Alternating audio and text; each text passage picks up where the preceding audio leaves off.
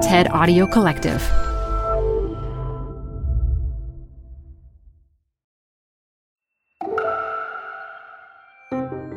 I'm Elise Hu. You're listening to TED Talks Daily. How could software help companies get to net zero emissions? That's what today's speaker, Lucas Joppa, is working on. From the 2021 Countdown Summit stage, the Microsoft Chief Environmental Officer breaks down the bugs in our global effort to bring down emissions and has ideas on how to fix them. Support comes from Zuckerman Spader. Through nearly 5 decades of taking on high-stakes legal matters, Zuckerman Spader is recognized nationally as a premier litigation and investigations firm. Their lawyers routinely represent individuals, organizations, and law firms in business disputes, government and internal investigations, and at trial, when the lawyer you choose matters most. Online at Zuckerman.com. Support for TED Talks Daily comes from Capital One Bank. With no fees or minimums, banking with Capital One is the easiest decision in the history of decisions. Even easier than deciding to listen to another episode of your favorite podcast. And with no overdraft fees, is it even a decision? That's banking reimagined. What's in your wallet? Terms apply. See CapitalOne.com/bank. Capital One N.A. member FDIC. Support for TED Talks Daily is from Progressive, home of the Name Your Price tool. You can say how much you want to pay for car insurance, and they'll show you coverage options that fit your budget. It's easy to start a quote. Visit Progressive.com to get started. Progressive Casualty Insurance Company and Affiliates. Price and coverage match limited by state law. When I was a kid, I lived in a pretty analog world. But then that all started to quickly change. My music, my communications, my social networks, everything started to become digital. And the force behind it all was this thing that seemed, at least to me at the time, almost magical. This thing called software. But then over time, I realized that software isn't magic. It's just logic. It's code that tells a computer what to do and how to do it. And that early realization really still sits at the core of how I view my job as Microsoft's Chief Environmental Officer, where I help the company play its part in developing the code behind one of the most complex programs the world has ever dared to develop. A program that takes as input all of the carbon associated with all of the economic activity on the planet and returns as output the value zero. Zero additional carbon accumulating in the atmosphere by the year 2050. Now, Microsoft's contribution to this is both simple and ambitious. By 2030, we've committed to reduce our emissions by half or more, and then physically remove the rest from the atmosphere. And then from 2030 to 2050, to continue not just zeroing out our annual emissions, but to go back in time and remove all of the emissions we're associated with since we were founded in 1975. Thank you. And what we've learned as a result of our almost 2 years working towards this target is that any developer of a net zero carbon program really faces the same challenges that your typical software engineer might. They must avoid bugs in their code. Bugs or errors that cause a program not to work or to do things that its author didn't intend or doesn't understand. And if you know anything about software, you know that bugs are bad. Well, unfortunately, what's become clear is that there are already a few clearly significant bugs in the world's early net zero program. For instance, we lack a common meaning of the term net zero. We lack a common unit of measurement to assess the climate impacts of any net zero approach. And we're failing to mature the markets the world will need to achieve a net zero carbon economy by 2050. And so what I want to do is just go into a few details, I guess, on each of these bugs, and then talk really quickly about how I think we might be able to fix them. And first up is the meaning of net zero. Now, the global definition of net zero is pretty simple. All of the carbon that humans put into the atmosphere, humans must take out. That sounds super simple. As we all know, it's turning out to be extremely difficult to do. But that's especially so if you have not ensured alignment between individual, organizational, and global definitions of net zero. And I want to talk just really quickly about what I mean by that. And to use an example to do so, let's pretend that you want to go on vacation. A vacation that's going to require transportation, food, and lodging, all activities that will emit, let's say, 3 tons of carbon into the atmosphere. But you want your trip to be net zero. Well, today you really have 3 options. You could, of course, simply decide not to go, in which case your trip wouldn't be net zero, it would be absolute zero.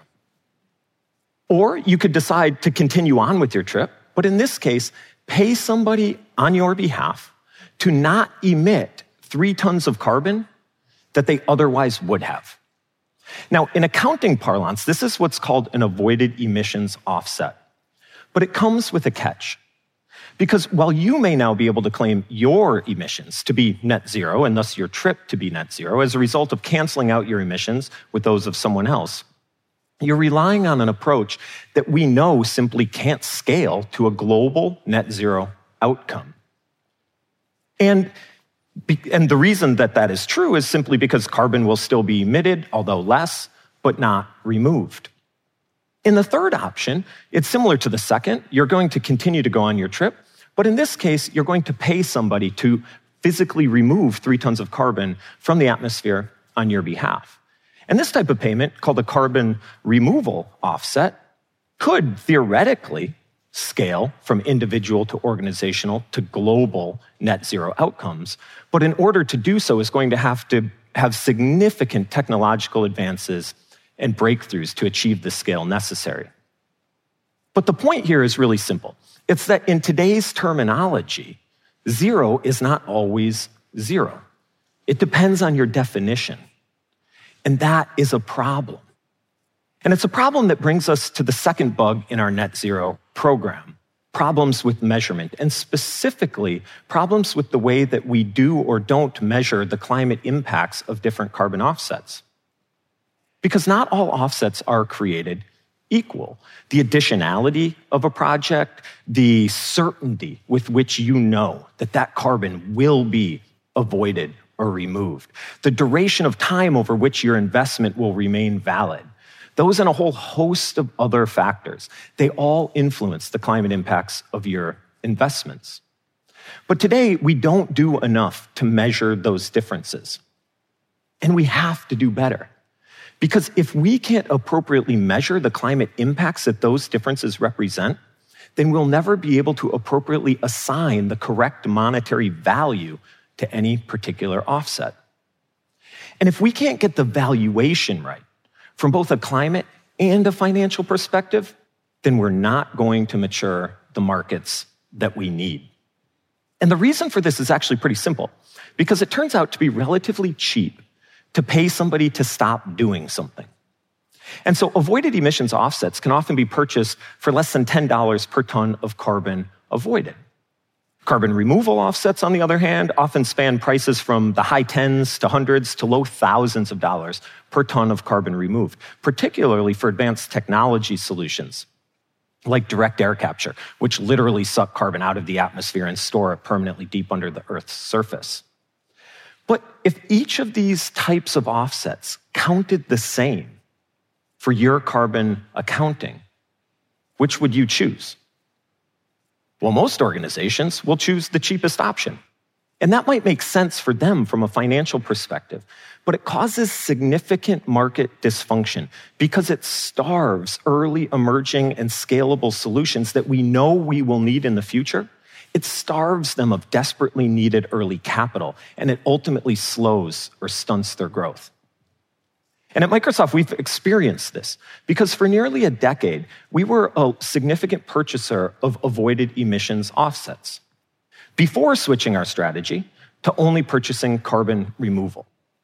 And in fact, just last year, we purchased 1.3 million metric tons of carbon removal. And as a result of that purchase, what we learned is that Microsoft's demand alone represents a significant fraction of all of the carbon removal available on the world's markets today. And so when you take this all together, what you quickly realize is that the world's early net zero program simply won't compute. It's predicated on a poorly defined program structure where carbon is still emitted, but not removed, and where markets don't mature. Now, that all sounds pretty depressing, and I would say that I wouldn't be doing my job if I didn't think that these problems could be fixed, if I didn't think that these bugs in the software couldn't be bashed. But doing so is going to require all of us to accept an extremely significant amount of urgency, to realize that there is a whole lot of hard work ahead, and the need for a plan.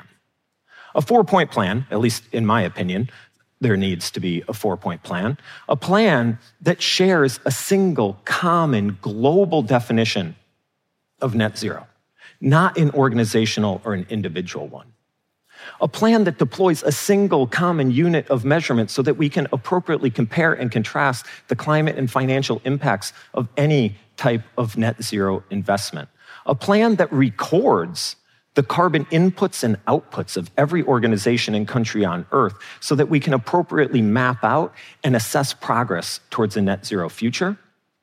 And a plan that uses market maturation at such a scale that develops markets to the scale that the world needs for every individual and organization so that they can rely on these markets, not just a few individuals and a few organizations.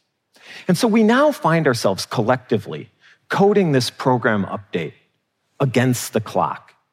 And the urgency could not be greater. But what I want to urge everyone is to constantly remind ourselves to always predicate our work on logic.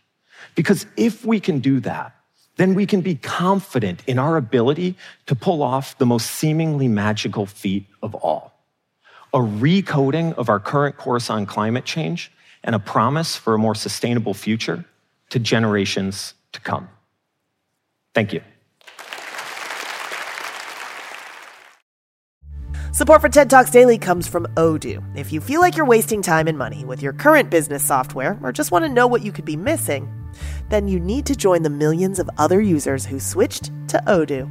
Odoo is the affordable all-in-one management software with a library of fully integrated business applications that help you get more done in less time for a fraction of the price. To learn more, visit odoo.com/TED Talks. That's ODOO.com/TED Talks. Odoo, modern management made simple.